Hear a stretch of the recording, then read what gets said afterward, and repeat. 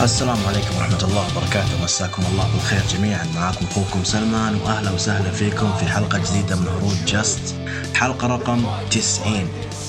شكرا لكل من استمع لهروج جاست على طوال السنين. شكرا لكل من شارك. يعني كان بودكاست بفكرة بسيطة، لكن الحمد لله يا رب يعني كسبنا مستمعين عظماء زيكم. فشكرا يعني بالنيابة عن الجميع صراحة، عن عائلة هروج المصارعة، عن جود أبو تلين أبو يحيى، شاعر أحمد أبو كينج، كلهم يعطيهم ألف عافية على الظهور وعلى المشاركة في هذا البودكاست. طبعا كالعادة أعتذر على القطعة اللي صارت هذا الأسبوع، أتوقع مرة طولت عليكم. يعني ما أدري شو أقول صراحة، يعني ظروف دنيا، مشاكل تقنية، وخلوها على ربكم. طبعا ثلاث أسابيع هذه عاصفة كانت فيها يعني بعض الأخبار المحزنة الصراحة بنتكلم عنها في بداية البودكاست.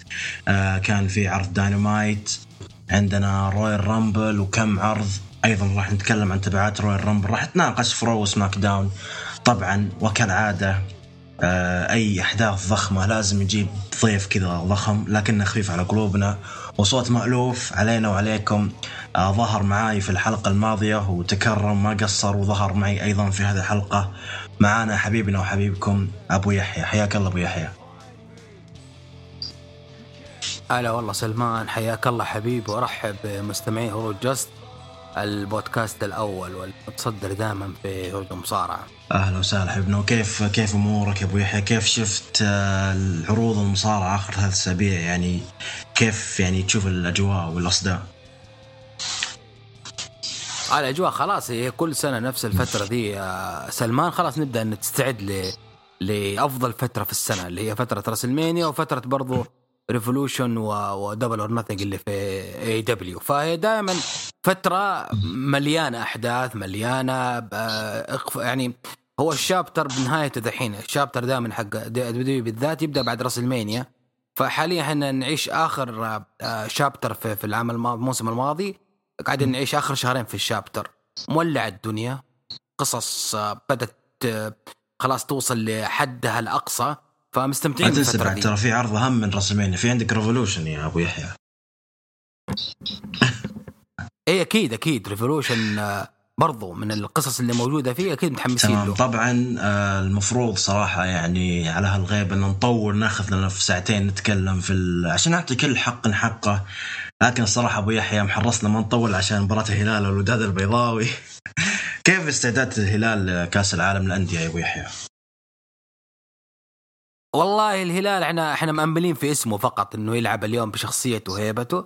انت عارف النقص اللي صاير في الفريق وايقاف التسجيل فترتين كله يأثر في اي فريق، مو عاد في فريق زي الهلال. لكن احنا املنا في الله، ثم الهيبة وروح الفريق وخبرة اللعيبة اللي موجودين في الفريق ان هم يعني يرجحوا في كفة الفريق. مرة صعبة اكيد امام صاحب الارض، لكن كرة القدم علمتنا انه ما في شيء مستحيل. زين طبعا انا الان سجل مباراة الاتحاد مع الطائي، فمشغلها الحين كذا حاطها باك جراوند، فاذا سمعتوني صارخ ولا شيء عاد تقبلوا عاد. طيب طبعا راح نتكلم يعني اول خبر صراحة له اسبوعين، الا وهو صدمة عالم المصارعة الحرة برحيل احد نجومها، احد نجوم اتحاد هروج وحلبة الشرف، جيمي يمبوغ المعروف باسم جاي بريسكو، عن عمر يناهز 38 سنة، وقبل أسبوع من عيد ميلاد 39. طبعا أثر تعرضه لحادث مروري مروع هو وعائلته. طبعا نقل على أثرها في المستشفى وتوفى في المستشفى، بالإضافة إلى إصابة أبنائه. يعني عائلة البريسكو الآن يمرون يعني بوقت جدا جدا عصيب. طبعا تكاتف عالم صارعة بأكمله، شفنا تريبيوت، شفنا إهداءات حتى من WWE تتكلم عن ترابل اتش نفسه غرد. نجوم هروج السابقين اللي يعني أثر عليهم جاي بريسكو تغردوا، أيضا في NXT، أيضا في AEW هروج. كل العالم تكاتف على وفاة جاي بريسكو. طبعا جاي بريسكو آخر نزال له كان الدوغ كالر ماتش مع أخوه مارك بريسكو ضد الFTR، واللي أنا بالنسبة لي شفت المباراة هذه كأعظم مباراة في سنة 2022، وكانت من أمنياتي في 2023 أنه البريسكوز خلاص 20 سنة من وجودهم في ROH أنهم ينتقلون إلى AEW أو WWE، يعني في بيج ستيج. طبعا للي ما يعرف، أنا الصراحة ما ودي نتكلم في هذا الموضوع الجدلي، ولكن أحد الأسباب إنه ما خلوا البريسكو يظهرون في أي دبليو إن قبل 10 سنوات كان جاي بريسكو تغريدات ضد يعني مجتمع المثليين، فيعني كانوا معندين، وكان توني خان يحاول قدر الإمكان. طبعا متى ظهر مارك بريسكو؟ بعد إيش يعني؟ بعد ما مات أخوه. طبعا لعب ضد جاي ليثل في عرض تكريمي، وأيضا كان في عرض تكريمي مدة 3 ساعات على قنوات هروج وقنوات اي دبليو. ابو يحيى اكيد انه كلنا صدمنا، فحابين ناخذ رايك يعني عن الاسطوره جاي بريسكو ومدى تاثيره على العالم صار اجمع. طبعا في البدايه الخبر يعني اكيد صدمه، انه صباح ذاك اليوم كلنا فجعنا بهذا الموضوع، وكان بصراحه يعني خساره كبيره لعالم المصارعه. أتكلم عن فريق صنع شهرته برا الاتحادات الكبيرة. أي نعم إنه ROH من الاتحادات الكبيرة، لكن لا يقارن باتحاد WWE أو WCW زمان، أو حتى TNA أو حتى AEW. أتكلم عن TNA أيام العز، وحتى AEW حاليا. لكن صنعوا شهرتهم أو صنعوا مجدهم في ROH وفي حلبات الشرف. يعني أن الفريق هذا كان لسنين طويلة يعتبر من أبرز الفرق، ودائما من شخص ينتقل لخارج عالم الاتحادات الكبيرة ما راح يلفت نظره في فئة الفرق إلا هذا الفريق هذا. تاريخي معه أو متابعتي له من تقريبا 4 أو 5 سنين، بدأت أتابعه وأتفحص في مبارياته، وكنت حريص إنه يعني أي عرض ROH شهري أو عرض أسبوع لهم مباراة ألقاب أشاهد لهم. طبعا تفاجأت بعدها فترة انه كان لهم مسيرات فردية، بالذات جاي انه اتوقع انه اخذ لقب هروج فترة من الفترات. فهذا يبين لك قديش المصارعين ذهم هم اسماء قليلة، مو بس فائد فرق، حتى بالفردي اللي كان لهم صولات وجولات. وكنت دائما انتظر بس متى يكون لهم وجود في الاتحادات الكبيرة، وخاصة السنة زي ما تفضلت يا سلمان بعد مباريات الثلاث اللي لعبوها مع الافتيار، توقعت انه حان الوقت حرفيا انه يكون لهم وجود داخل البيك ستيج. لكن سبحان الله قدر الله ما شاء فعل، انه يصير اللي صار ونفقد احد اعضاء الفريق. طبعا ما ادري، كنت دائما الوم توني خان، بس واضح ان الموضوع في وورن براذر او وورن بروس هم اللي كانوا رافضين انه يظهروا الفريق على شاشة عروض دينامايت. بس انه برضو الموضوع هذا ما هو عذر، يعني قدرت يعني توني خان بعد وفاة احد الاعضاء طلع اخوه، يعني كان فرض تبذل جهد أكبر قبل كذا، لكن هي الأقدار. نجي على الموضوع العائلي. ذكرني موضوع وفاة برودي لي والتفاف المصارعين حول عائلته وتذكير المصارعين بعائلته، أنه لازم نوقف معهم في الفترة ذي الكبيرة. فمثل ما برودي لي كان له عائلة كلهم أطفال صغار، فجاي بريسكو برضو أطفال صغار عنده.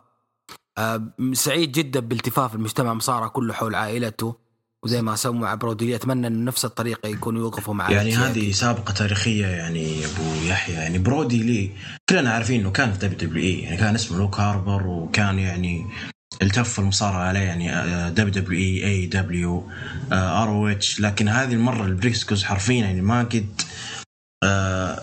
ما قد دخلوا WWE. ولكن لو تلاحظ ترى أغلب نجوم WWE هم كانوا أصلا في ROH. تتكلم عن سيث رولينز، كيفن أوينز، سامي زين، كل متصدرين المشهد يعني كانوا أصدقاء الجاي بريسكو.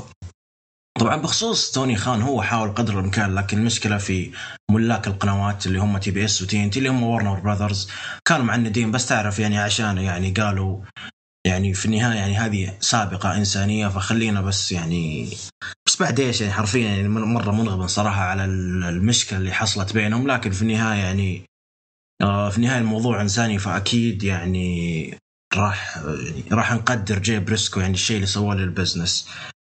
طبعا هذا كان يعني أهم أخبار يعني اللي في أخبار، لكن راح تكون يعني في منتصف العروض. أكيد كان يعني أبرز حدث هو حدث رويال رامبل. هو المعروف أنه دايم أول عرض شهري في سنة WWE. طبعا كان في قاعة ألومودوم. طبعا هذه مو أول مرة تكون تحت القاعة، يعني آخر مرة كانت 2017 في سان أنطونيو تكساس.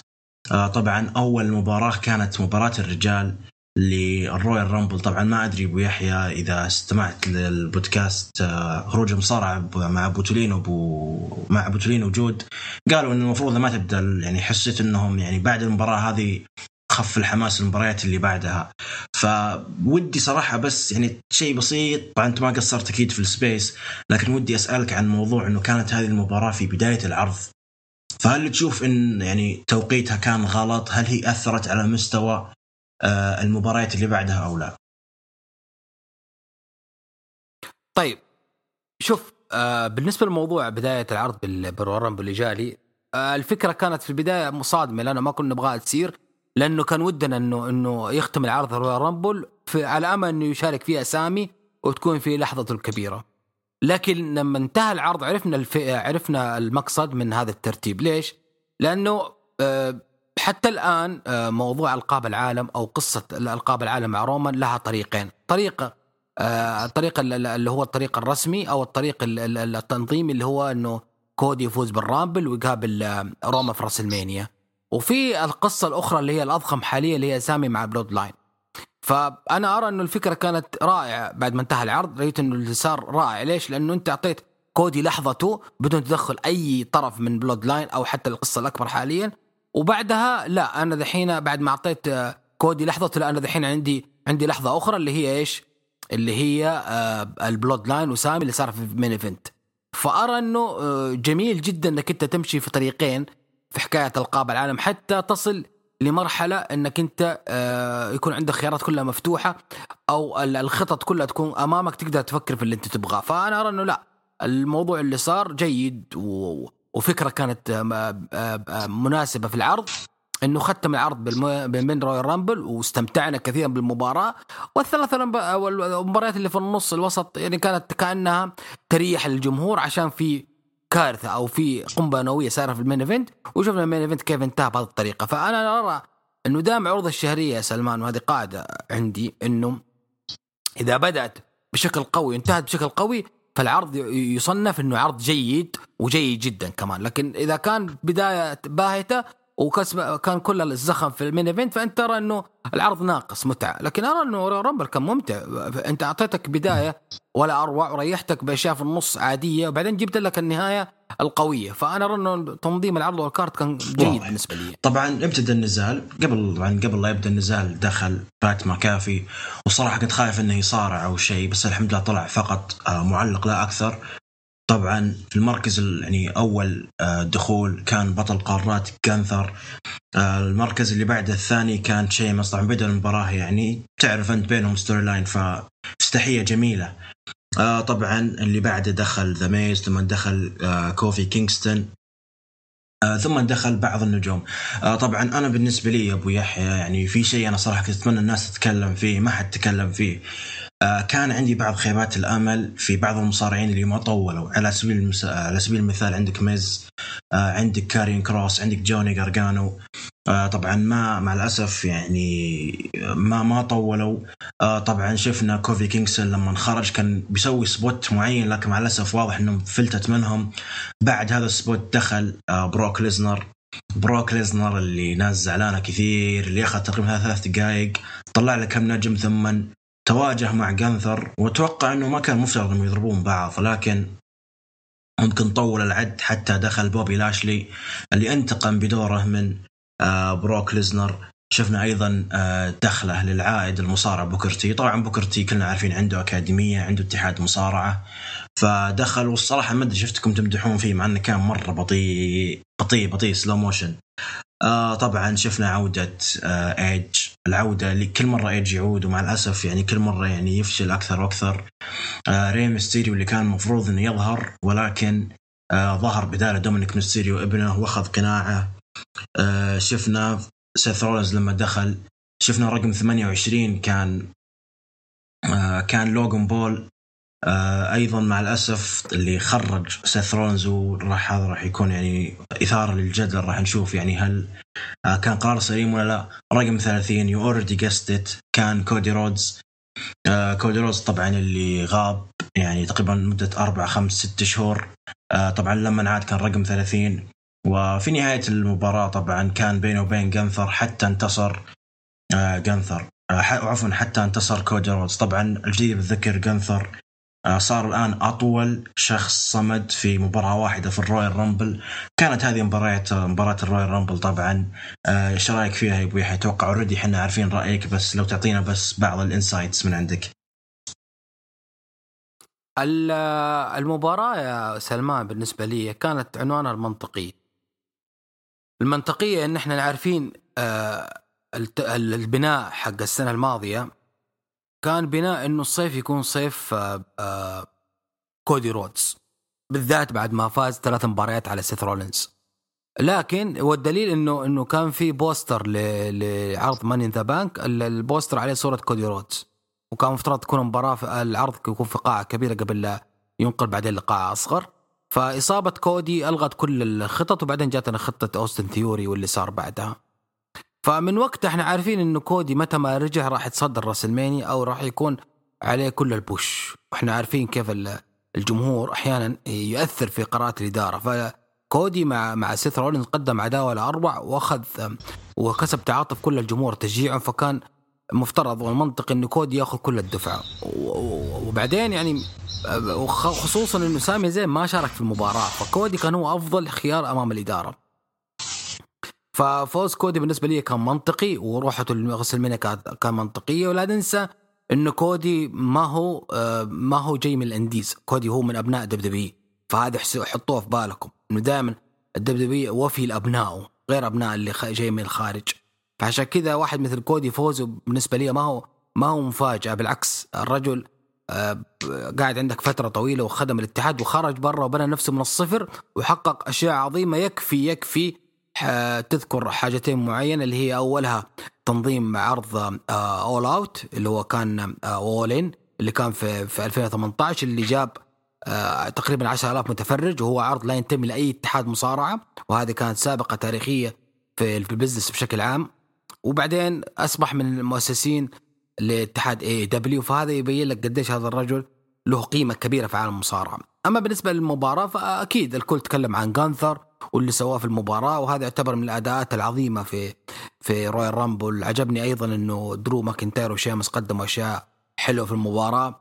عجبني أنه ما صار في اهتمام أو أهمية لبعض الأسماء اللي كانت تأخذ أوفر في رويال رامبل زي ليزنر وزي لاشلي وزي سترومان. لا حتى أومس لا ما أخذوا شيء كبير، أخذوا دقائق معينة وخرجوا. لأنه الأهم الآن هم النجوم اللي لهم قصص ولهم خلفيات. حاليا ليزنر يعتبر ميدكارد أو أقل، حتى لاشلي حتى سترومان أومس كلهم يعتبروا حاليا نجوم ميدكارد في الروستر. الأهمية كلها رايحة لأسماء مثل رومان رينز، مثل كودي رودز، مثل سامي زين، مثل سيث رولينز، حتى جي أوسو أصبح الآن من إيفنت. رح نجي على موضوع جي أوسو شوية. طيب أبو يحيى، أنا ودي أسألك في شيء الصراحة أنا ملاحظة من رويال رامبل 2017 2018، ألا وهي يا أخي في بعض المصارعين متى ما طقت براسهم طلعوا من تحت يعني من الحبل الثاني، من الحبل اللي تحت، وتسدح بعدين يدخل ويطلع نجم. يعني ما تلاحظ أن هذا الشيء يعني يفقد بعض المصداقية؟ أوكي أنا عارف أنه لازم تطلع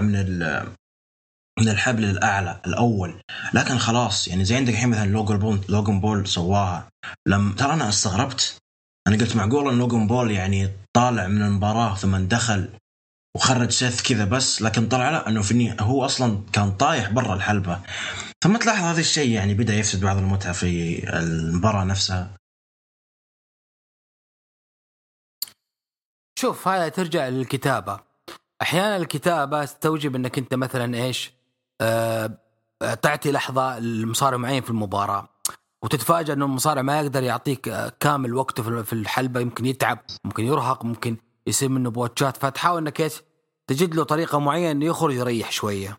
فأولو من هذا الناس، وهي صارت كثير. يعني أنا أتذكر أول مرة شفتها تقريبا في الرامبل 99 لما خرج أوستن فينس ماكمان برا المباراة حرفيا، ورجعوا بعدين في أواخر المباراة وصار بينهم الفيس تو فيس، وفاز فينس ماكمان في الأخير لما جاء روك وخرج أوستن من الرامبل. وهم كانوا طول المباراة موجودين، كل المباراة قاعدين في الكواليس أوستن وفينس ماكمان، في حين إنه كل المصارعين طحنوا في المباراة وجوا في الأخير ذولا أخذوها على الجاهز وأخذوا حظهم في آخر المباراة. فهي تعتبر من تقاليد الرامبل بعض الأحيان في الكتابة تجيك أشياء زي كذا غريبة. طيب المباراة اللي بعدها، المباراة اللي حرفيا والله العظيم يعني أكاد أنا أجزم ما سمعت الآن أي أحد يمدح هذه المباراة مباراة اللي هي طبعا مباراة LA نايت مع بري وايت، مباراة ماونتن دو بيتش بلاك. ما كنا نعرف المباراة هذه وش بيكون نوع، هل بتكون قانون خاص، هل بتكون مباراة سينمائية. لكن اللي حصل انه في البداية دخل LA نايت، بعدين دخل بري وايت، وحرفيا نوار طفيت وصارت لونها بنفسجي على أخضر. وطبعا زي ما قال أبو يحيى في السبيس، باقي شوي تدخل نيومي. طبعا المباراة يعني ما أخذت 6 دقائق تقريبا، يعني مباراة عادية، قوانين خاصة يعني مرة طبيعية، استخدموا الكراسي، استخدموا الكيندو ستيك. في النهاية سوى سيستر أبيجيل، بري وايت فاز. بعد المباراة طبعا تغير لمحة بري وايت، يعني تغير شيء في وجهه. بعدين هاجم، بعدين لاحظ انه جاء انكل هادي من فوق يعني من فوق الستيج وقفز على LA نايت.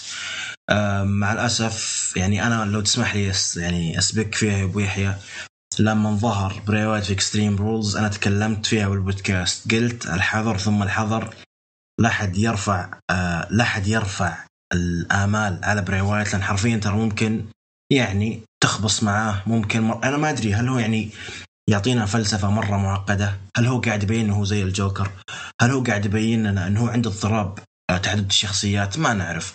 فنبغى نظرتك فيها يا أبو يحيى. شوف، جيم كورنيت له تصريح أمس أتوقع أول يوم، وأنا من الناس اللي جيم كورنيت كلامه عندي يعني أخذه بمحمل الجدية، لأنه الرجل هذا من مطبخ المصارعة ومن مؤسسين المصارعة الحرة. فلما يتكلم أو برو رسلينج بشكل عام، فلما يتكلم جيم كورنيت ويقول إنه اللي قاعد تسويه يا بري وايت هذا اسمه يعني مع المؤاخذة يعتبر قرف يعني، ولا ينتمي لعالم المصارعة، والأشياء المرعبة والسوداوية اللي بزيادة هذه مكانها مو المصارعة، مكان الأفلام والدراما. فهذا يبين لي قديش إنه الموضوع بدأ يفلت منهم.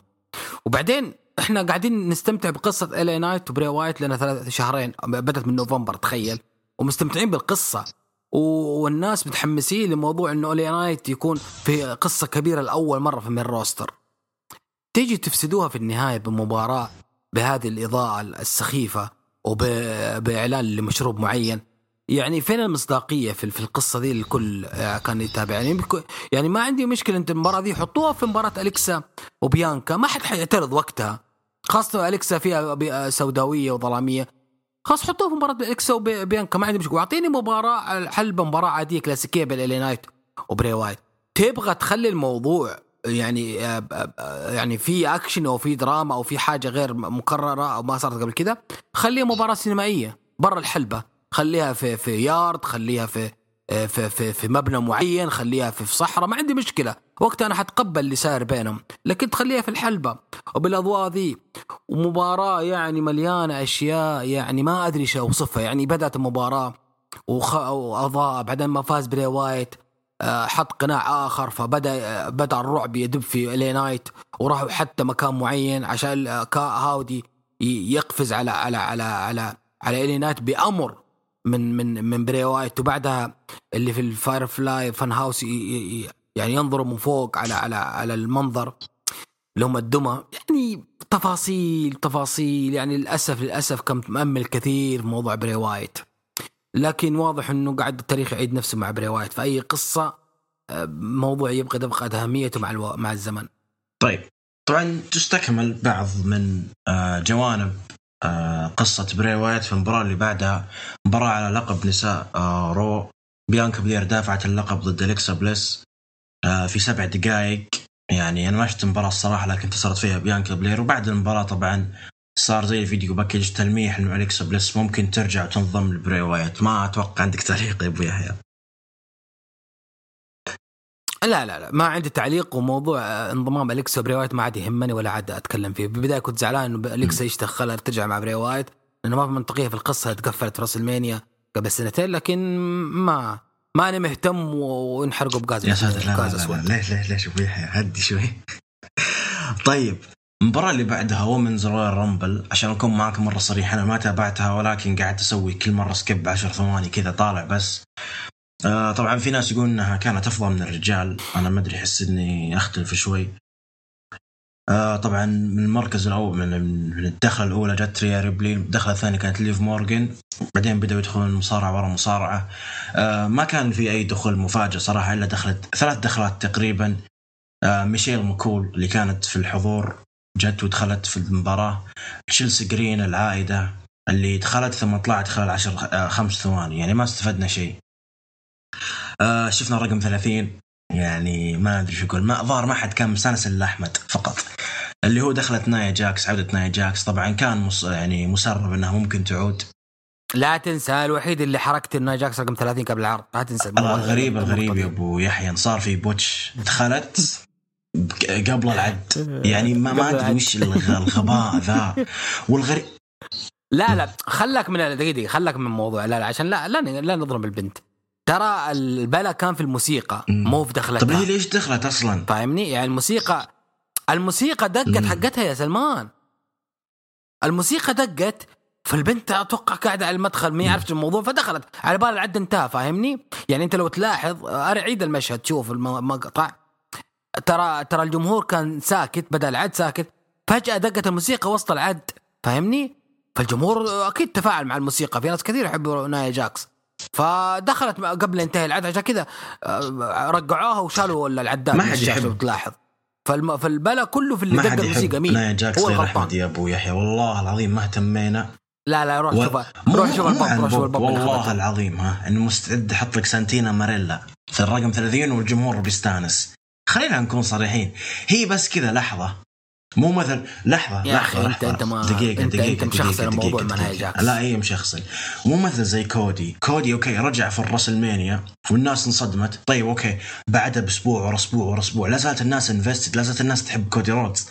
لكن نايا جاكس مين يحبها؟ معليش، ترى كلها ترى في الدبليو عشان المصلحات اللي عندها وسطات. ترى رجعتها بس وان تايم. ترى لأن أصلا ترى على فكرة أنا سمعت إنه نايا جاكس ترى لما طردوها كان عندها يعني مشاكل نفسية فطردوها مع الوقت، يعني فهمت اللي بنفس الوقت. لكن في النهاية إحنا ما قلنا مين الفائز كانت ريا ريبلي طبعا. تستاهل مع شوف يا أبو يحيى، أنا بقول حاجة الصراحة، في شيء أيضا من الشيء اللي ما تعجبني في الرويال رامبل مؤخرا، صايرين يحطون إنه المصارعين صايرين يفوزون المركز الأول المركز الثاني زي ما صار. تخيل إنه إذا تذكر قبل 2 سنين إيدج وبيانكا في نفس النسخة في نفس الليلة فايزين المركز الأول، والآن عندك ريا ريبلي المركز الأول، والحين عندك جانثر طول. فشوي حسيت إنهم بدوا يعني يمسخونها في هذا الشيء. طبعا المباراة قضت 1 ساعة ودقيقة، شفنا عودة آسكا بشخصية كانا، يعني هذه تقريبا بعض الأشياء. ردة فعلك على المباراة يا أبو يحيى؟ ما عندي ردة فعل لأني سعيد على الفوز يا ريبلي، لأنه بناء كان عظيم جدا لها طوال السنة الماضية. فمن بداية جادمنت داي ولما دخلت يا ريبلي وقتها تكلمت قلت البناء كله رايح يا ريبلي، ما هو رايح لا البالر ولا الدامي بريست، الموضوع كله يا ريبلي. حتى لما انضم دومينيك قلت دومينيك وريا ريبلي هم أبطال القصة حقت العصابة، ولا يغركم أسماء بالر ودامي بريست، فهم مساعدين فقط لهم. وحتى الآن وصلنا 6 شهور بعد العصابة ما تشكت بعد خروج إيج، وحتى الآن شوف من هم أكثر نجمين في العصابة هم ريا ريبلي دومينيك الحين عداوة مع أبوه وحيلعب في راس المانيا، وريا ريبلي فاز بالرويال رامبل وحتقابل تشارت في راس المانيا. فين بالور ودام بريس في راس المانيا؟ مو موجودين. طيب النزاع الأخير من الإيفنت، التحفة السينمائية اللي حصلت، تحفة فنية، هي مباراة رومان رينز وكيفن أوينز على ألقاب دبليو واليونيفرسال. طبعا الكلام مو عن المباراة، يعني المباراة لا بأس فيها، أداء جيد، يعني كيفن أوينز ما قصر رغم البوتش الغريب اللي سواه.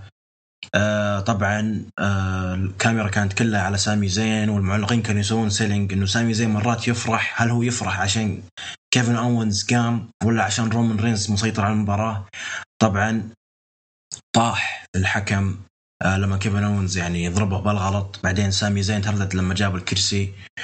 شفنا رومان رينز لما سوى سبير على كيفن أوينز على الحائط بعد ما سامي زين حاول انه يخليه يقول لك ستي داون.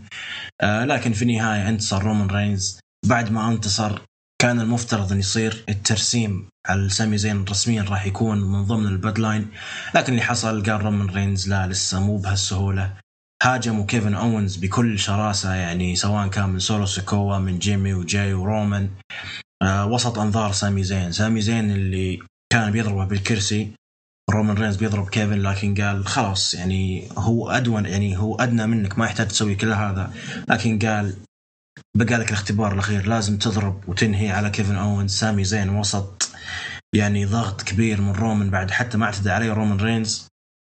سامي زين وصل للبريكنج بوينت وضرب رومان رينز بالكرسي في ظهره. طبعا رومان رينز أكيد جاء فلاش باك من 2014 بعد ما سيث قلب عليه. طبعا جاي أوسو كان مستغرب، قال ليش سويت هذا الشيء. تمت مهاجمته من قبل سولو سيكوا وجاي أوسو ومن رومان، وجاي أوسو ما شارك بهذا الشيء اللي حصل، انسحب رسميا. فكذا انتهت كذا انتهى عرض رويال رامبل. طبعا رومان رينز أخذ الورود المفروض يعطيها سامي، لكن بدأ ينتفها واحدة واحدة وبدأ يرميها على جثة سامي زين. فقصة جدا رائعة واستكملت في سماك داون، نتكلم عنها يعني لاحقا. لكن مبدئيا أبو يحيى، يعني كيف شفت العظمة؟ طبعا البوب اللي حصل والله ما أستغرب لما أقول لك من أكبر البوبز اللي سمعتها في حياتي في المصارعة كلها. يعني 51,000 صارخ وصرخة يعني موحدة بشكل مو طبيعي. فرأيك باللي حصل يا أبو يحيى؟ ما قصرت سلمان، قلت الشيء اللي بقوله. احنا أمام قصة من أعظم القصص في المصارعة في السنوات الأخيرة. احنا أمام يعني نجم صنع من لا شيء اللي هو سامي زين في المين روستر، وقاعد الآن يعني بعد اجتهاد وبعد السنين الإهمال وسنين القصص الغبية قاعد ياخذ أفضل قصة في عالم المصارعة حاليا. فهذه أقل مكافأة الواحد مثل سامي إن يعيش هذه الفترة في مسيرته. فسعيد جدا لسامي حاليا. ويمكن قبل المباراة حقت كيفن أوينز ورومان رينز قلت يا شباب ترى القصة هي رومان وسامي، ما فيها كيفن أوينز. كيفن أوينز داخل كعامل مساعد فقط، وإنه يستغلوا صداقته القديمة مع سامي. حتى عجبتني أمس نزلت في موقع دبليو صور باك ستيج حقت رويال رامبل لما وصل القاعة كيفن أوينز لابس تيشيرت سامي زين فوريفر. تخيل يعني، شوف قديش كيفن أوينز قاعد واقف مع صديقه في هذه الفترة. وأتوقع قالها في أحد البروموهات إنه أنا سعيد لك يا سامي، مع إنه في عداوة، بس قالوا أنا سعيد لك يا سامي إنك أخيرا لقيت التقدير اللي استحقه. فكيفن أوينز قاعد يتكلم بلساننا كلنا. اللي صار في المباراة بالنسبة لي هو يعني من اللحظات العظيمة والتاريخية في تاريخ عروض الرويال رامبل. حنتذكرها كثيرا اللي صار في هذه المباراة. وأشكر كل من شارك في هذا البرومو على أدائهم الأسطوري، بداية من هيمن اللي من بداية المباراة نظراته سامي زين قاعد يعطيه نظرات، هم جانب الحلبة كانت واضحة إنه في شيء كبير بيصير الليلة. وهيمن قاعد يحرق لنا، لأن دائما يقول سبويلر، فهو سبويلر سواء بنظراته هيمن. أشكر أوينز اللي قدم مباراة ولا أروع مع رومان رينز، تحمل سبوتات عنيفة. السبوت حق الدرج لما يخبط راسه في الدرج، عيال ترى سبوت مؤلم، ترى قوي. صح. أنا ما أدري كيف كيفن أوينز قاعد يقبل السبوت هذا. صار قبل كذا أيام مع أوستن ثيوري، ودحين قاعد يصير مع رومان رينز. فما أدري أوينز ليش موافق على السبوت هذا، خايف عليه صراحة. بعد المباراة وكيف إنه رومان قاعد يجسد كيف دور إنه أنا باقي لي شيء أخير أسويه معاك يا سامي، واللي هو ذكر أيام المحاكمة اللي هو الفاينل تيست، لما جاء وقت ضرب الكرسي وسامي رجعه قام قال له خلاص الكرسي لك انت المفروض تسويه من اول، انا غلطان اصلا اني ماسك الكرسي. لما سامي خلاص، سامي اصلا الجمهور خاص وصل لمرحله انه قاعد على اصابع رجوله وينتظر تصرف سامي، وسامي ما خيب الظن وسوى الشيء اللي الكل كنا نود نسويه لسامي رومان رينز. يعني سامي يعني مثل ردة فعلنا كلنا على رومان، وانه قاعد سنتين على قلوبنا في الموضوع على الألقاب. برضو بعدها نرجع لموضوع جاي أوسو واللي سواه انه سحب من الحلبة، وانه انا يمكن شرحتها في حسابي، كتبت على موضوع جاي أوسو الشيء اللي يعيشه حاليا جاي أوسو، كيف المعاناة النفسية، انه الشيء اللي المفروض يسويه جاي أوسو من 2020 شافه قدامه سواه سامي زين، اللي هو انه يوقف رومان رينز عند حده. فمقبلين على فصول اليوم، هنرجع في موضوع سماك داون، مقبلين على فصول مثيرة في القصة.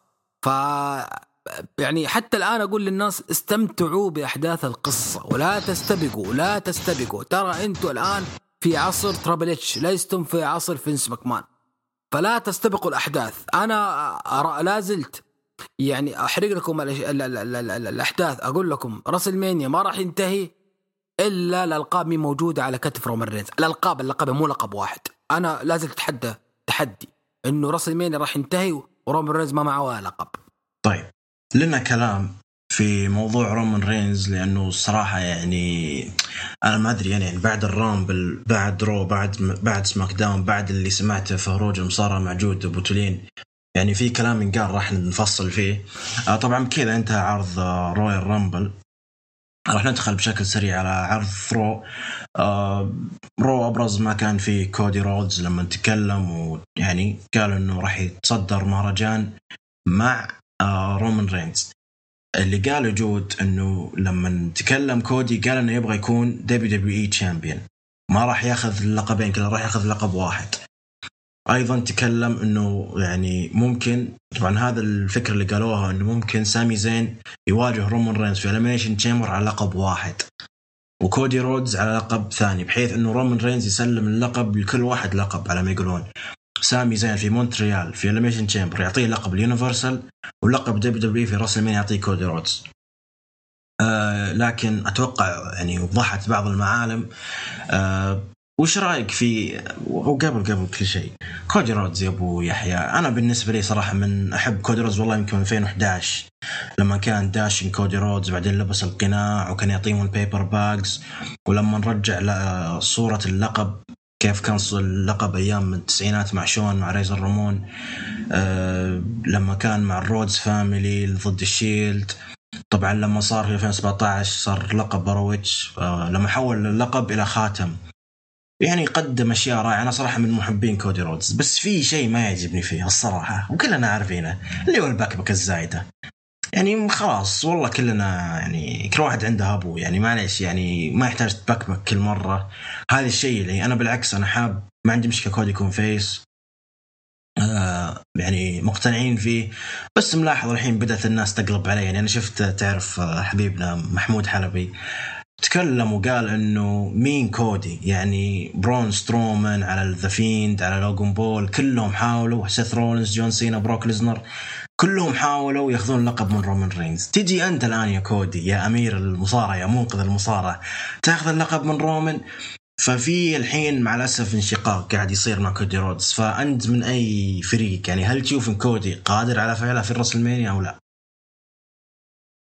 أنا من ناحية المبدأ أبغى أي أحد يأخذ لقب من رومان أيا كان. هذا أولا. ثانيا إحنا نعرف إنه البرو رسلينج ما هو عالم حقيقي أو عالم منطقي أو عالم يعني يتسم بالواقعية. هو عالم فانتزي، وعالم يعتمد على القصة والحبكة والرواية عشان تنجح. لو إننا نتكلم عن الواقعية وعلى الأشياء الملموسة، فواحد مثل سترومان مفترض إنه هو يأخذ ألقاب العالم وتبقى معاه 10 سنين ما حد يأخذها منه، زي أندري العملاق زمان. أوكي، لأنه سترومان بقوته بجبروته وبنيته ما حد يقدر على سترومان باحترامي. إذا جينا عن منطقية، فواحد مثل أوموس لازم يكون دومينيت في العروض لأنه عملاق وقوي وما حد يقدر عليه.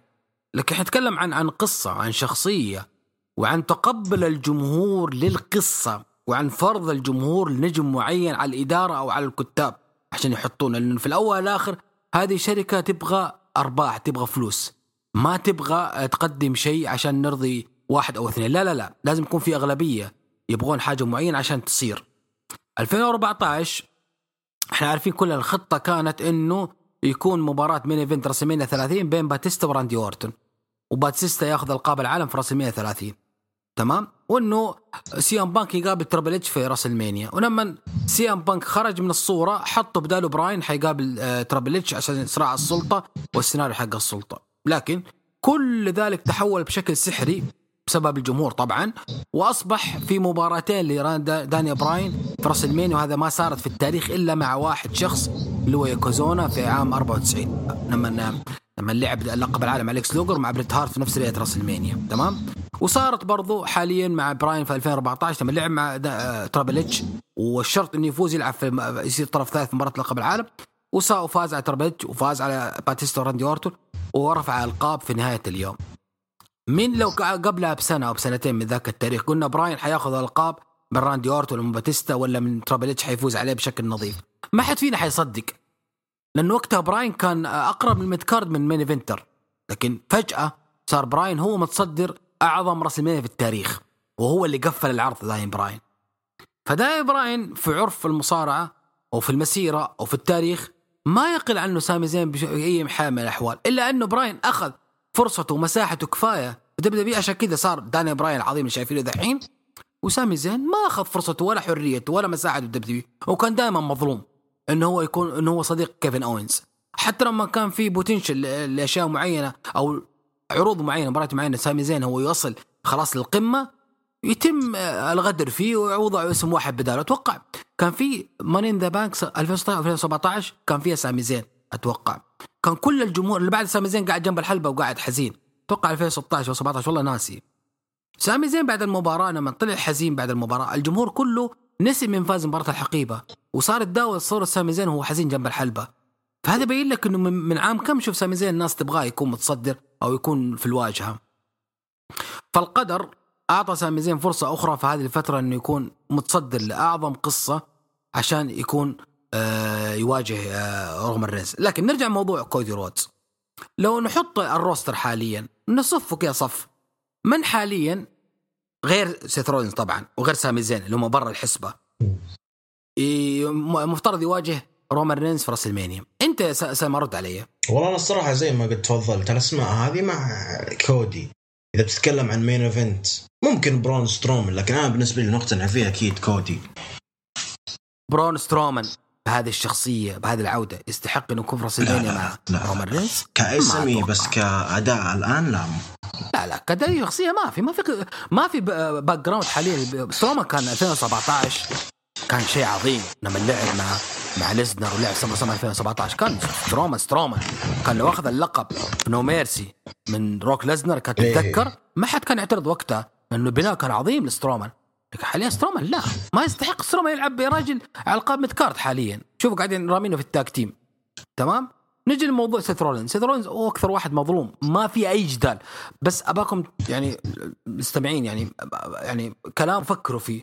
سيث رولينز حاليا قاعد يمارس دور شون مايكل في أواخر مسيرته اللي هو دعم أي قصة أو أي موهبة أو أي نجم محتاج مساعدة. سيث رولينز موجود يؤدي هذا الدور، لأن هذا ترجع لشخصية سيث رولينز واحترافيته في البزنس. والحاجة يختص فيها سيث رولينز بعيد عن باقي النجوم إنه الوحيد حاليا في الروستر اللي الخسارة ما تأثر عليه. فالاتحاد قاعد يحلب سيث حلف هذا الموضوع، في حين انه يعني في نجوم حاليا لا استحقوا هذه الفترة انه يندفعوا الدفع لانه جاء وقتهم. اولهم كودي رودز. فقلت لك لو تفك الروستر كذا ايج ستايلز مصاب، راندي مصاب، ما تريد في التأهيل، مين كمان نذكر اسماء، غانثر ماسك لقب القارات ولو قصة معينة حرام ان احنا نقطع منها. شيمس درو ماكنتاير أخذوا حقهم وزيادة في الدفعات في الألقاب. فلا حد يقول لي شيمس يا رجل في صورة له شيمس معاه ألقاب العالم كلها يا رأي، معاه ألقاب دبليو كلها من يوم ما انشئت. فلا تقول لي أحد إنه شيمس والله مظلوم. لا شيمس أخذ حق جراند سلام مرتين. شيمس على فكرة درو ماكنتاير ترى 3 سنوات اللي راحت ما شاء الله تبارك الله ألقاب والرامبل وأموره طيبة. فالآن وقت كودي. ليش أنتوا زعلانين؟ والله شوف أنا بالنسبة لي يعني مستغرب. يعني شوف اللي حاصل يعني طبعا هو مكروه كودي يعني في اي دبليو، لأن اي يعني كان عنده بعض الصلاحيات بعض التحكم، كان مع الأسف يعني يهزم بعض النجوم زي مثلا مالاكاي بلاك أندرادي. يعني كان يفوز بمباريات الخصم الثاني كان أجدر وهو اللي يحتاج المباراة إنه يفوز فيها. لكن الآن أشوف بالعكس كودي رودز ماشي كويس، بس أنا زي ما قلت لك يعني بعض الدرامات والبكبكة هذه ما هي يعني مرة ما هي مناسبتني. طبعا نتوقع بس هذا أبرز شيء حصل في رو. ريا ريبلي تحدت شارلوت فلير مع المباراة ماني متحمس لها لأنه الصراحة قد صارت أكثر من مرة. يعني ليش أنا يعني نعيد في هذه الأسطوانة. شفنا إيج أيضا على طار الأسطوانات لازال يتحدى جاجمنت داي، لكن هذه المرة مع بث فينيكس. وش رأيك يا أخي في توجه إيج؟ يعني متحس إنه ضايع ولا يبيح؟ شوف إيج بدأ الضياع من قرار انقلاب جاجمنت داي عليه. بعد ايج بالنسبه لي انتهى، ما عاد اتحمس معاه، لانه انقلاب ايج لهيل كان حدث مو طبيعي ترى قبل راسلمانيا، واكتمل في راسلمانيا، وبعدها البرومات كان يقدمها الظلاميه، كان ايج عظيم جدا والناس مبسوطين منه. بعد شهرين فقط تقرر قرار غبي وتخلي بالور هو اللي سبب في انقلاب الاعضاء على ايج، وفي الاخير نشوف عصابه زعماء ريا ريبلي المامي حقت دومينيك. طيب وايج ترجعوا فيس ليش؟ انا عارف بعض الناس قالوا في خلافات في الاداره خلت ايج يقطعوا قصته مع جاجمنت، وهذا ما كانت خطه الاصليه، انه كان في قرار في خلافات معينه داخل الكواليس او خلف الكواليس هي اللي خلت ايج يقطعوه من قصه جاجمنت دي. بس انه حرام والله، كان موضوع مره عظيم، وكان مفترض انه ايج بهذه الشخصيه يكون اكبر خطر يهدد رومان رينز.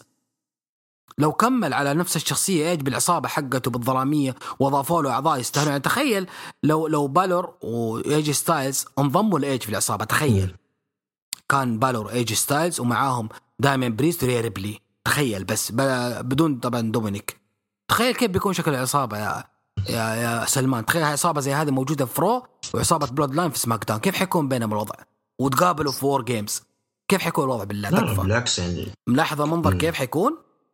بتكون ممتازة، يكون شيء عظيم.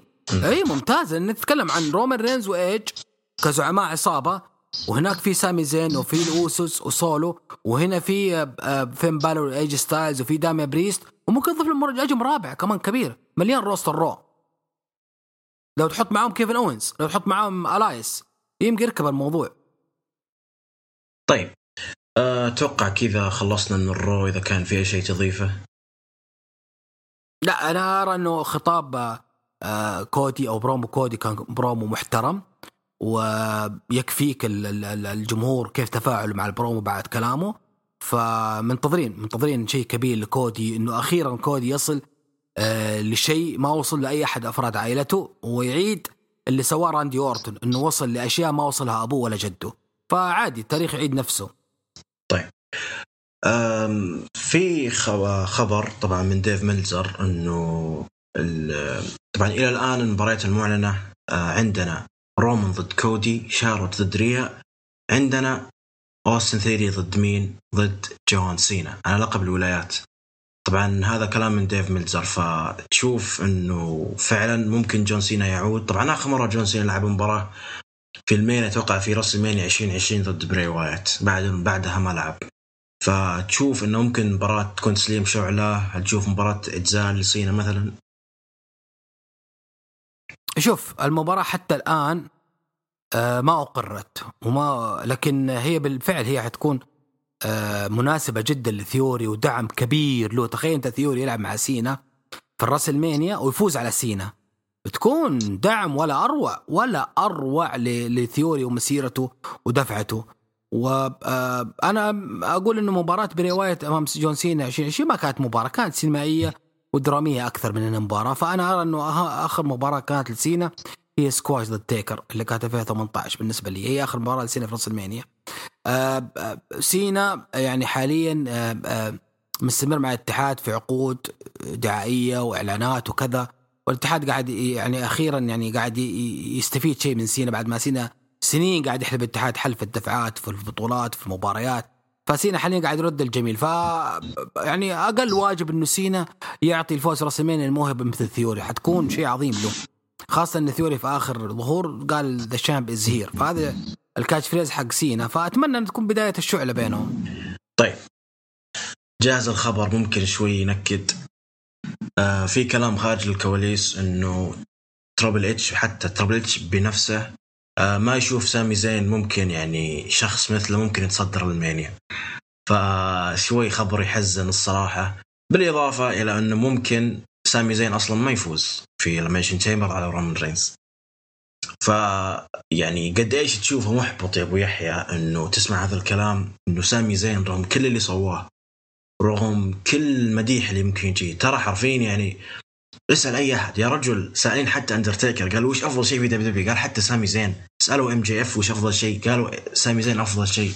الجمهور كله يعني حاب سامي زين، وسامي زين ما قد حقق حلمه وصار لقب حامل لقب دبليو. فمتخيل من المحبط انه ممكن يروح للميشن تشامبر في مونتريال في معقل رأسه ضد رومان رينز ولا يفوز. يعني رأيك على هذا الموضوع ابو يحيى؟ شوف، انا دائما ما اخذ بكلام بيلزر كمصدر ولا اصدق. انا صراحه والله ما ادري ايش المصدر امانه، بس انه في اقاويل انه ماشي. اذا كان بيلزر فانا ارى انه مو مصدر اصلا. لكن نتكلم عن موضوع ايش؟ نتكلم عن عن الشيء اللي قاعد يشوف الاتحاد بعينه. طيب إذا نتكلم عن ايش؟ نتكلم عن نجم حاليا قاعد ياخذ اكبر بوب في اي عرض، سواء رو ولا سماك داون ولا عرض شهري. نتكلم عن واحد قاعد يصدر السوشيال ميديا في المقاطع وفي البحث وفي النقاش وفي التحليلات. نتكلم عن شخص كل المصارعين سعيدين باللي قاعد يصير له. يعني انا اقتبس تصريح لكودي رودز بعد عرض الرامبل لما قال انه كنا تقريبا مجموعه مصارعين خلف الكواليس كان ودنا ندخل ننقذ سامي زين من اللي ساير له هو كيفن أوينز.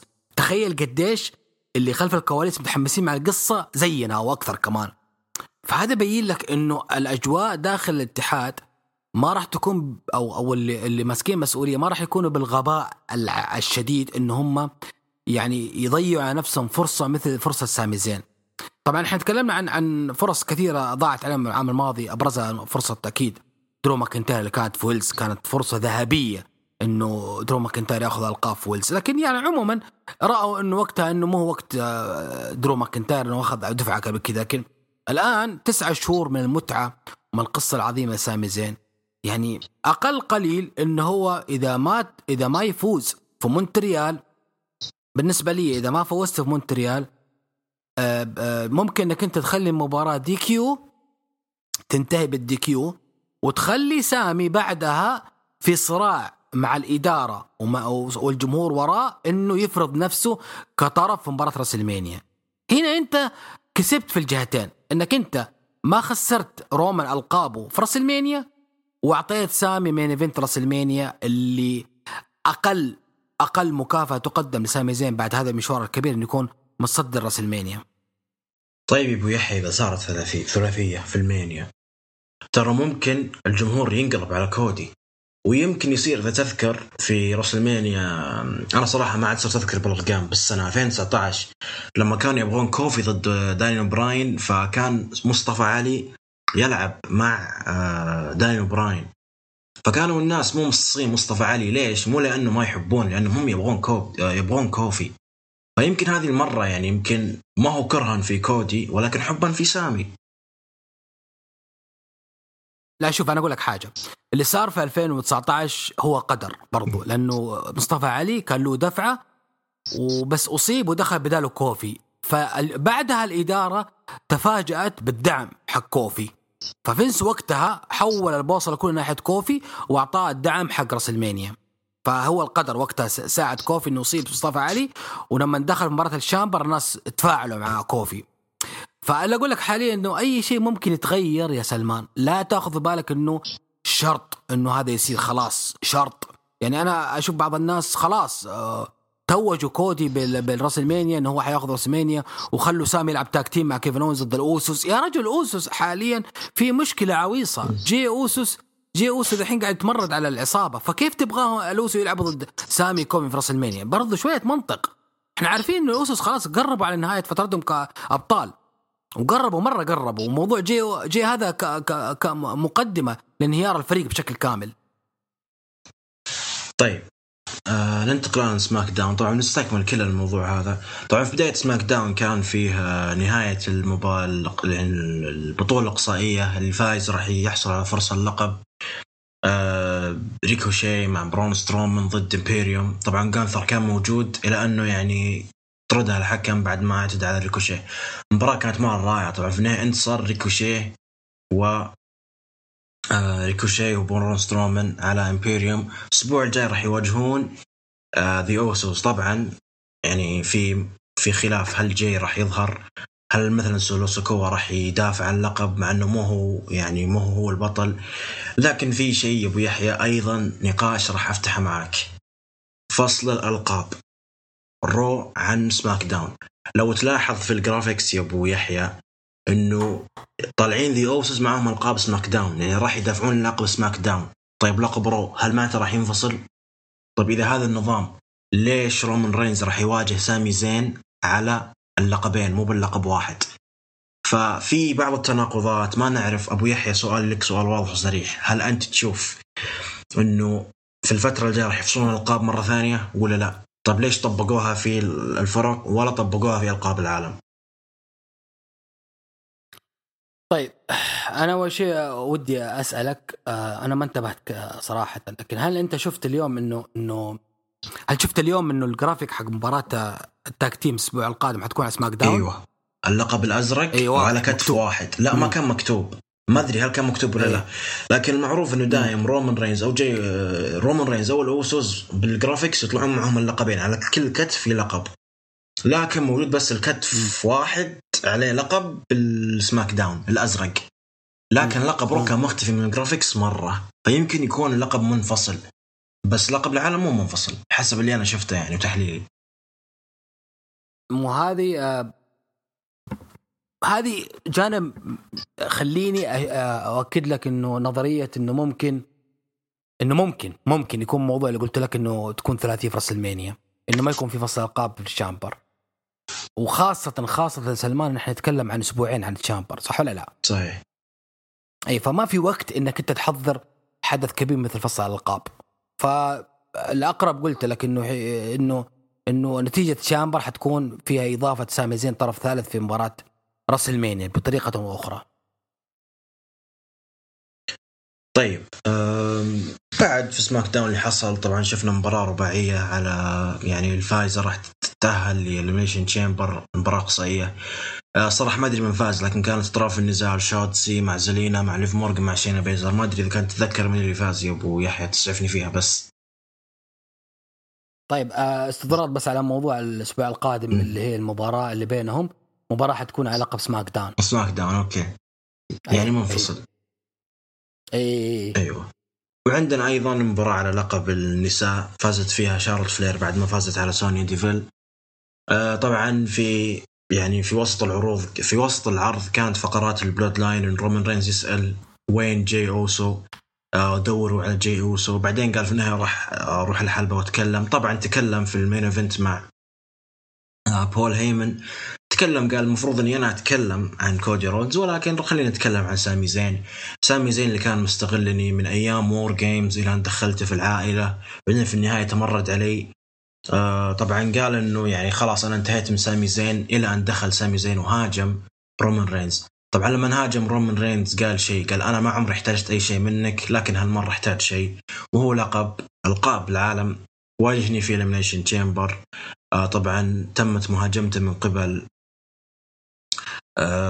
قبل سولو سيكوا مع جيمي أوسو، بعدين هاجم رومان رينز وتكلم معاه وقال له هذه المرة راح أواجهك، لكن أبغى أواجهك مع البلاد لاين حقتك، أبغى أقابلك قدام أهلك قدام أصحابك، راح أخليك تدفع الثمن. يعني هذه الكلام في النهاية. فرسميا الميشن تشامبر المين ايفنت راح يكون بين رومان رينز وسامي زين على اللقبين، يعني ما راح تكون منفصل، راح تكون على اللقبين.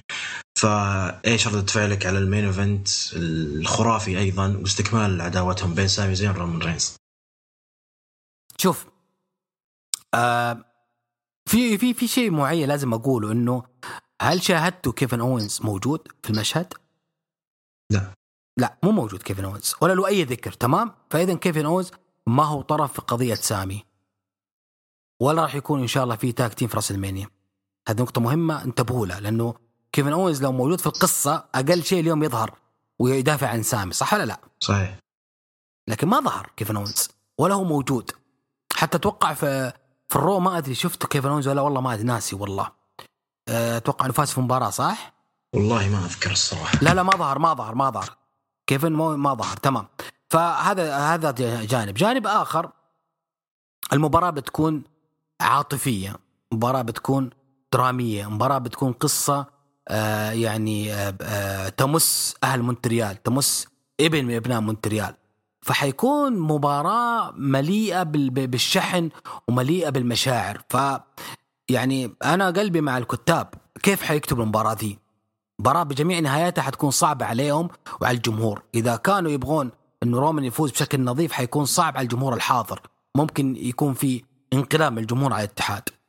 واذا كان في فوز بشكل غير نظيف لرومان برضه بيكون شيء يعني العاطفه تزيد اكثر ناحيه سامي زين، انه روما ما قدر يفوز على سامي زين الا بالمساعده.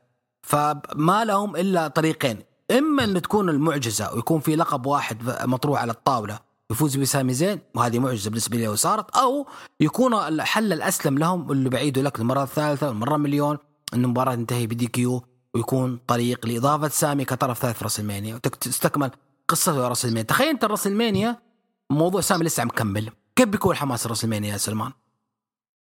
اوكي حماس كبير صح ولا لا؟ اي بس انا اللي مخوفني انه الجمهور يقلب على كودي.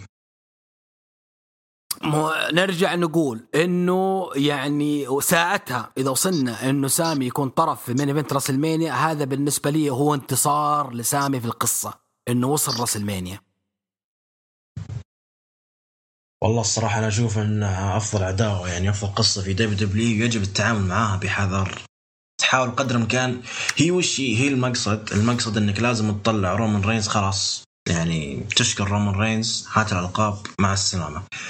لكن كيف ما هذا تتعامل؟ يبين لك الكارثه اللي صارت قبل سنه يا سلمان لما وحدوا الالقاب. شايفين اللي قاعدين نعاني الفتره دي، قاعدين نعاني. العام الماضي انا كنت اقول بعد الصيمين يا ناس هذه مصيبه وكارثه حلت علينا، وبالفعل انت شفت حلو انه لو القاب مفصوله كان شفت كودي لما سيث رولينز فاهم او مع لاجلي راس المانيا، صح ولا لا؟ صحيح. وشفت سامي كمل مع رومان لحد راس المانيا، بيكون مبسوطين كلنا. عارف كودي اخذ حقه، فاز بالرامبل وحيلعب مع بطل العالم في راس المانيا وحيفوز براس المانيا بالبطل اللقب عادي، وسامي لعب مع رومان رينز. انت تخيل الكارثه لو لعبوا في راس المانيا وفاز كودي ورفع اللقبين. انت شايف المنظر كيف؟ أو يمكن يفصلها كودي بصراحة يعني مو يعني أنا بالنسبة لي أشوف إنه أقرب شيء لازم بس يجي إليمينيشن تشامبر يبين بعض الملامح. أنا حرفيا قاعدين إحنا نحلل ونتكلم على أشياء يمكن تصير يمكن ما تصير. فأنا أشوف إنه كل ما قرب إليمينيشن تشامبر وكل ما حصل يعني بعد إليمينيشن تشامبر راح توضح، يعني على الأقل نعرف المعلم سامي زين وش بيصير فيه أصلا، والألقاب هل راح تتوحد هل راح تنفصل ما ندري. طيب هذه أول ساعة خلصنا من WWE وأحداث WWE الرائعة. ننتقل الآن إلى عالم AEW. طبعا يعني العرض طبعا كان يوم الخميس الماضي.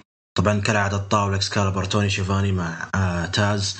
أول مباراة كانت ما بين الثلاثية اللي المفروض أنها تنهي العداوة بين جون موكسلي. طبعا العرض كان في ديتون أوهايو، هي مدينة أو ولاية جون موكسلي. طبعا دخل معاه ويلر ريوتا ومع أبوه ضد هانجمان بيج. طبعا دخل هانجمان بيج ما بدأ يدخل حلبة على طول، اخترت الحلبة بالنابل.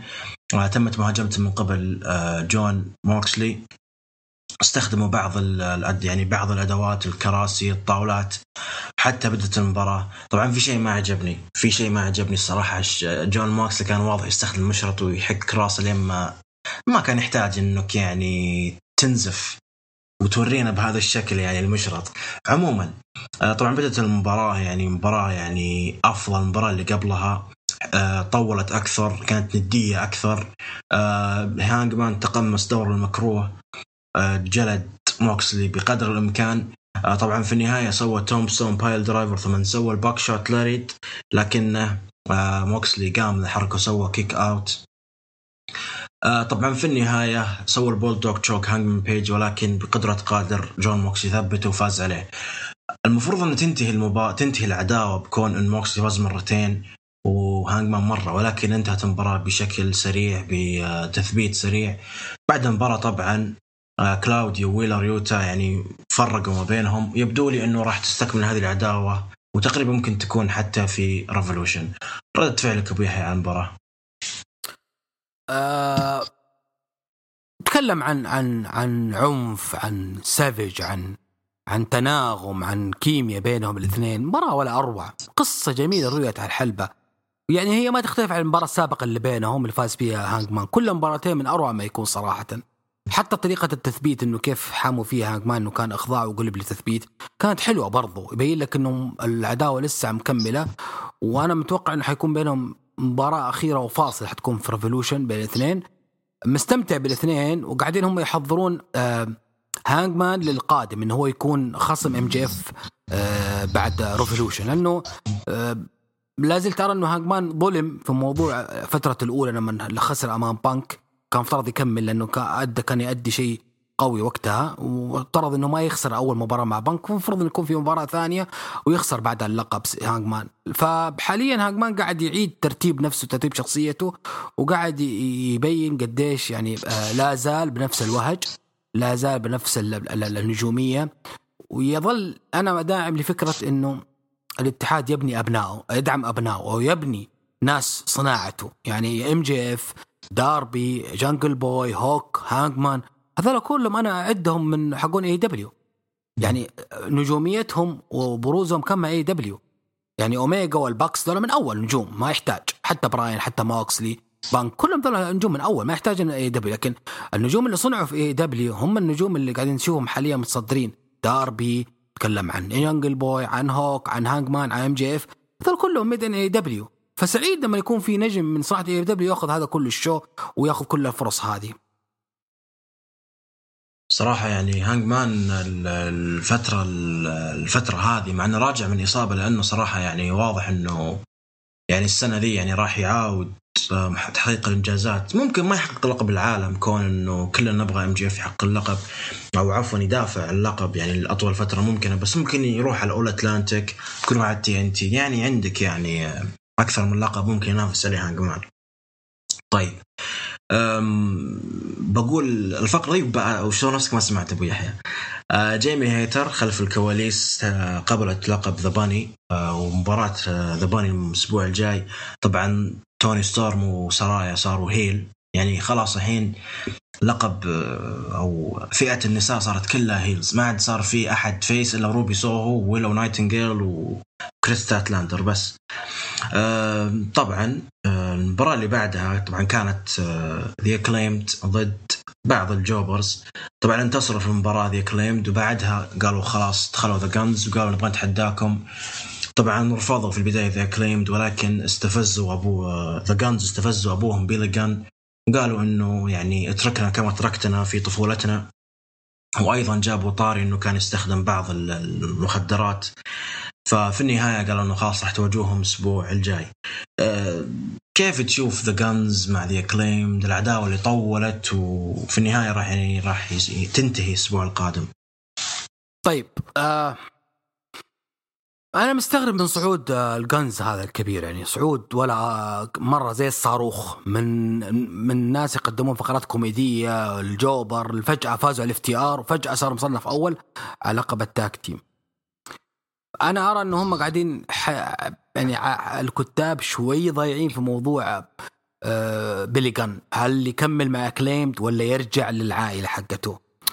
فقاعدين يلعبوها إنه إيش، إنه القصة كلها في بيلي جان، حيوقف مع مين أو حيكون في صف مين في المباراة اللي بينهم. وخاصة إنه بيلي جان هو اللي أقرر مباراة بينهم حتكون الأسبوع القادم على الألقاب، يعني مو توني خان ولا الاتحاد. فحتى المعلق قال أن هذا حيتعاقب عليه بيلي جان، فكانت حلوة من المعلق، يعني إنه شوي التزموا بالمبادئ حقت الاتحاد. ما أدري، لكن تظل مباراة من سلسلة مباريات كليند إنهم قاعدين يكملون في ألقاب. لكن السؤال فين باقي فرق AEW؟ يعني FTR فينهم؟ المصابين ولا عندهم مشاكل ولا حاجة معينة؟ أنا أسمع أن واحد فيهم قاعد يتعالج وإنه عقدهم حينتهي في إبريل، فما أدري إيش مستقبل FTR في الاتحاد، هل حيكملوا ولا حيمشوا؟ فرق كثيرة والله يعني غايبين عن المشهد. حتى موضوع الديث تراينجل يعني ما هم موجودين بعد خسارتهم القاب الثلاثية. فهذه الأسماء يعني لابد تكون موجودة في المشهد بدل الجانز اللي أنا حتى ما أنا مقتنع فيهم كفريق. ويمكن عشان بيلي جان هو هي يعني كيف أقول لك مربط الفرس ما بين The Acclaimed وThe Guns، فعشان كذا ممكن يعطونهم فرصة. لكن زي ما تكلمنا آخر مرة إنه FTR ماخذين فترة الآن وتنتهي عقودهم في أبريل، فهل بيرجعون WWE؟ هل بيعتزلون؟ هل بيقعدون في AEW؟ راح ننتظر ونشوف. طبعا المباراة اللي بعدها كونوسكي تاكاشيتا ضد براين كيج. براين كيج الصراحة قاعد يقدم شغل مرة ممتاز كذا، يعني كل أسبوع يعطيك مباراة حلوة. مباراة الأسبوع الماضي لعب ضد براين دانيلسون، فيعني قاعد يقدم شغل ممتاز. طبعا المباراة كانت رائعة ما بين الاثنين وانتصر فيها كونوسكي تاكاشيتا. عندك تعليق على هذه المباراة أبو يحيى ولا؟ تاكيشتا ايش اقول وش اخلي وش يعني، من اول مباراة له حتى الان في كل مباراة يقدم اداء رائع، واخيرا فاز في مباراة كبيرة تاكيشتا في هذا الاتحاد، لانه يستحق صراحة انه يعني يمشي في سلسلة مباريات يفوز فيها، لانه الرجل يملك من موهبة الشيء الكبير.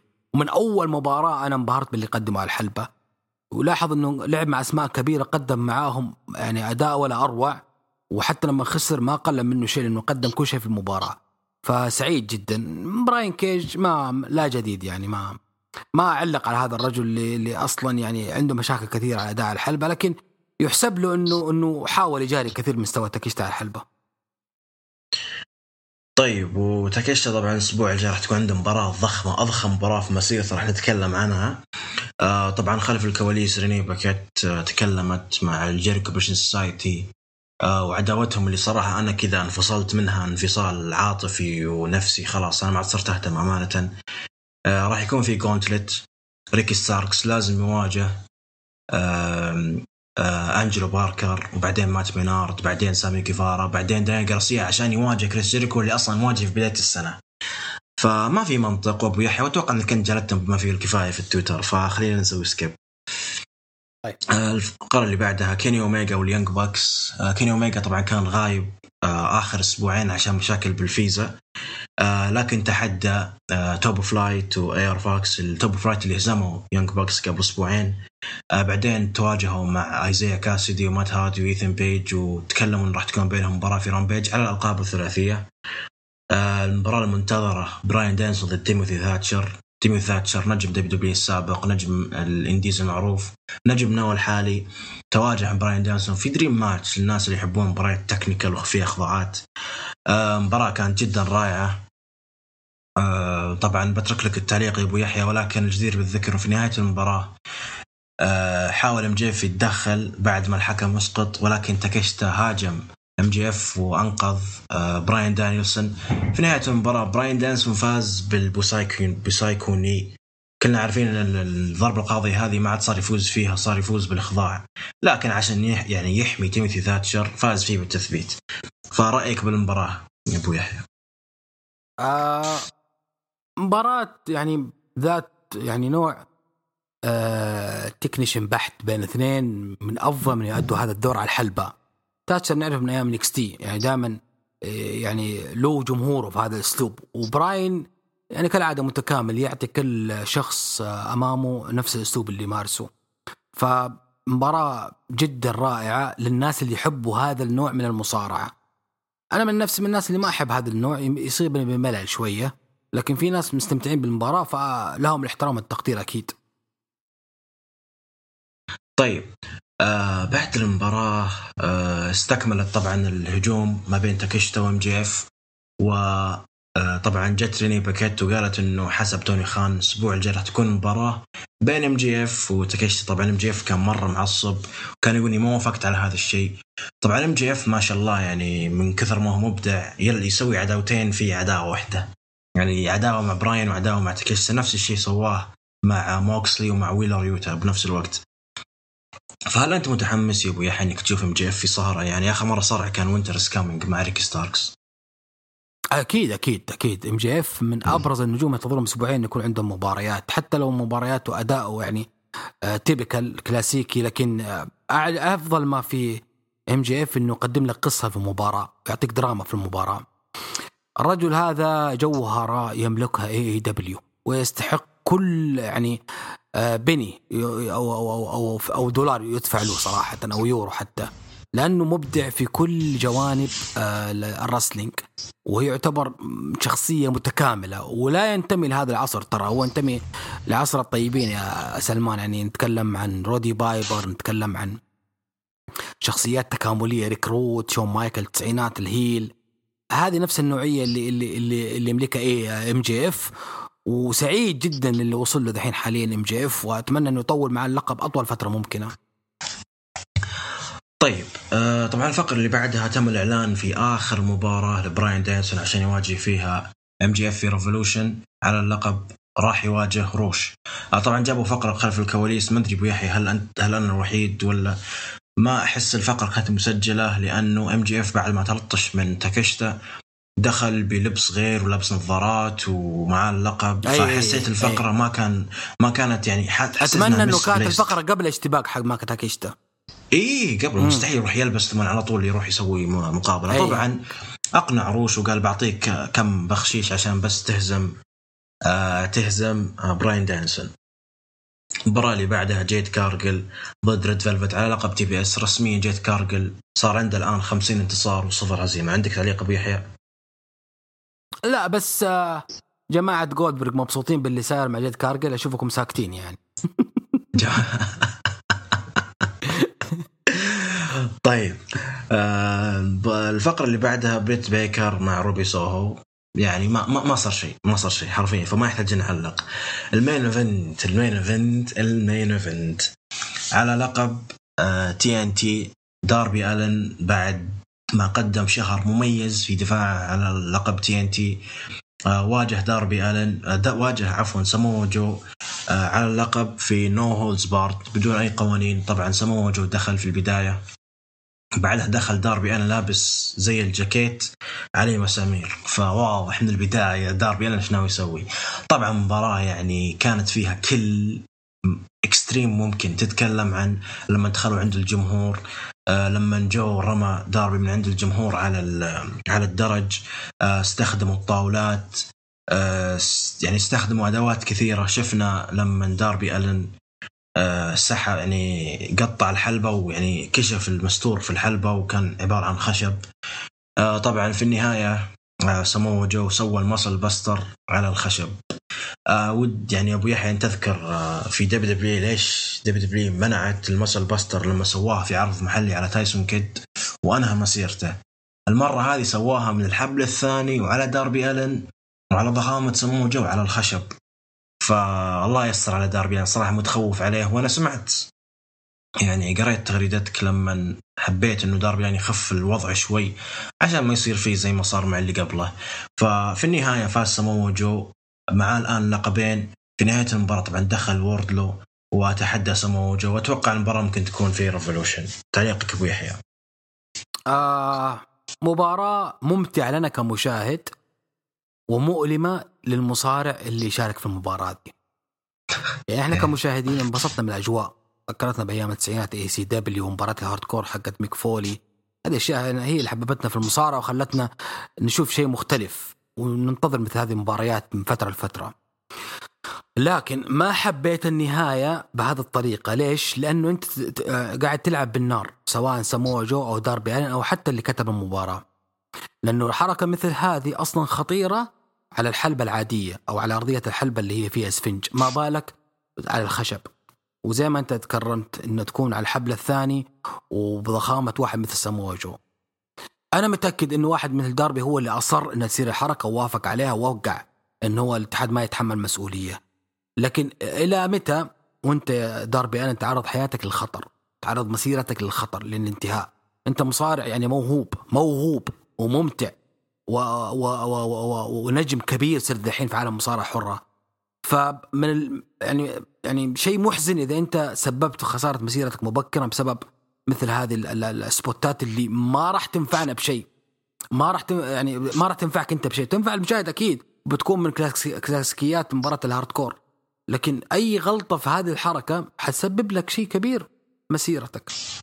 هذا بالنسبة لموضوع المباراة. اللي صار بعد المباراة يعني هذه من مشاكل مع الاتحاد. أنت الآن قبل تقريبا شهر خليت، أو أكثر من شهر، أي شهر إلى شهرين تقريبا، خليت مثلا ساموا يفوز على ووردلو، ومو يفوز عليه وبس، دفن ووردلو حرفيا لما قص شعره. فأهان ووردلو. كانت نهاية يعني انتقامية أو النهاية عنيفة جدا في حق ووردلو والمشروع الطموح اللي كان ماشي فيه الاتحاد مع ووردلو.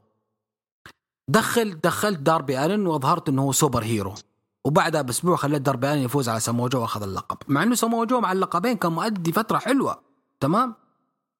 تخلي داربي يأخذ اللقب، استمر معاه 28 يوم تقريبا، يعني أقل من شهر بشوية، وتخليه يخسر مرة ثانية لسامو جو. أوكي، خسر بمباراة هاردكور وكانت ضربة قوية وسبوت ما حد يتحمله. في نفس العرض ترجع لي ووردلو ومقصوص شعره وكأنه ما صار شيء قبل فترة. هذا من الاشياء اللي فوضويه اللي انا ما احبها في الاتحاد. في كثير من النجوم موجودين في الاتحاد، اعطيهم فرص زي هذه. انت تتكلم عن نجم مثل ميرو، تتكلم عن نجم مثل أليستر بلاك، تتكلم عن كثير من النجوم في الاتحاد مهملين. وبعدين دقيقة نخرج شوي نشطح على الموضوع. آدم كول هل هو رجع المصارعة ولا لسه يتعالج؟ سؤال.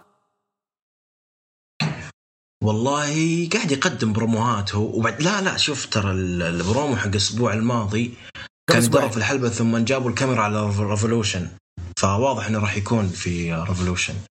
الى الان ما شارك في اي شيء بعد برومو حقه، صح ولا لا؟ بروموهات خلف ما انا ما شفته بعد البرومو اللي سواه حق العودة. في شيء سواه بعد كده؟ لا بعد على الحلبة لا ما صار شيء. تتكلم عن تريبيوت الجي بريسكو بس لا عند احتكاك جسدي لسه. اي ما في شيء. على فكرة أرسنال انجلد اليوم من أيوة قاعد أشوفهم من عندنا استنستنا ما جاء. حسدناهم اليوم أنا وأنت.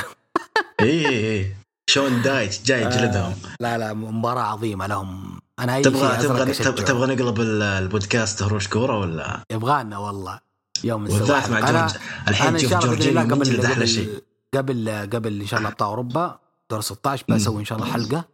هذا اكسلوسيف كذا عندك أقول إن شاء الله بإذن الله بسوي حلقة عن دور 16 الطاولة بإذن الله. إن شاء الله بإذن الله. وأنا من أشد المنتظرين يا أبوي. مولع. طيب تفضل كمل. أنت اللي كمل. أنت تتكلم عن الفوضية في آدم كول. أي آدم كول ما صارك ولا شيء بعد بروم العودة، فليش أنت رجعته أصلا؟ في نجوم زي ما قلت لك ميرو وملك بلاك وكثير من النجوم يستحقوا فرصة على لقب الTNT مع ساموا جو. دخلهم يا أخي، إيش المشكلة؟ دخل ميرو مع ساموا جو، دخل ملك بلاك، إيش المشكلة؟ خلي ووردلو قدام شوية ريح، لأنه اللي صار له كان قوي. ووردلو اللي صار له كان قوي، المفروض إنه يبعد شوية على الشاشة، مو يرجع في أقل من شهر. فهذه مشكلتي بس مع اللي صار في المين إيفنت. ولا مباراة ولا أروع، مباراة عظيمة جدا. وقلبي عند داربي إن شاء الله إنه يكون سليم، ما في شيء. طيب بكذا انت عرض داينامايت. انا عارف باقي دقيقه تبدا مباراه الهلال مع الوداد ابو يحيى وطولنا عليك. حاجه خير، شفت رامبيج؟ ناخذ على السريع بس. تفضل. شفت العرض ولا لا ما شفته والله، لكن طيب مو مشكله. ما في شيء طبعا ممتاز. الافتتاحيه كانت ما بين ذا إليت ضد مات هاردي وإيزايا سكوت مع إيثن بيج. مباراه حلوه الصراحه. ما صراحة استغربت إنه الثلاثي هذول عندهم كونكشن. طبعا أكيد ذا إليت ما قصروا، رفعوا مستوى المباراة. طبعا فازوا ذا إليت وراح يواجهون تب فلايت مع إير فوكس. شفنا أيضا توني ستورم وسرايا بيض. شفنا سويرف ستراكلاند ضد براين بيلمان جونيور. وأول مرة عجبني براين بيلمان جونيور، حسيت إنه صراحة دخلت فيها كاريزما، أداءه كان جيد. فإن شاء الله بإذن الله نعيد استكشاف نفسه براين بيلمان جونيور، يمشي على خطى والده الراحل. المين ايفنت روش ضد كريستوفر دانييلز. مباراة ما عجبتني الصراحة. فاز فيها روش واستعد لمواجهة براين دانسون. الأسبوع القادم بيحيى عندنا توب فلايت مع اير فوكس ضد ذا إليت. عندنا ذا جانز على ذا جانز ضد ذا كليم. طبعا مباراة على يعني عندنا مباراتين راح تكون على الألقاب الفرق والألقاب الثلاثية. MJF ضد كانوسكي تاكاشتا. جيمي هيتر ضد دباني. براين دانزون ضد روش. يعني راح يكون عرض منتظر. بكذا انتهينا يا ابو يحيى، يعطيك الف عافيه على التغطيه. نعتذر كالعاده على الانقطاع. اي كلمه اخيره ابو يحيى؟ شكرا لك سلمان، يعطيك العافيه على الحلقه ولا اروع كانت. قلنا فيها كل خاطرنا، ولسه القادم قادم جميل جدا. انتظروا الشهرين الجايه مليانه احداث واشياء، فلا نستعجل ولا نتحلطم ولا نسبق الامور. نستمتع بالعروض حتى ننتهي من راس الميناء، وبعدها حلطموا زي ما تبغوا. طيب يعطيك العافيه ابو يحيى. شكرا لكم المستمعين والمستمعات على وقتكم الثمين. كان معكم ابو يحيى وسلمان، مع السلامه.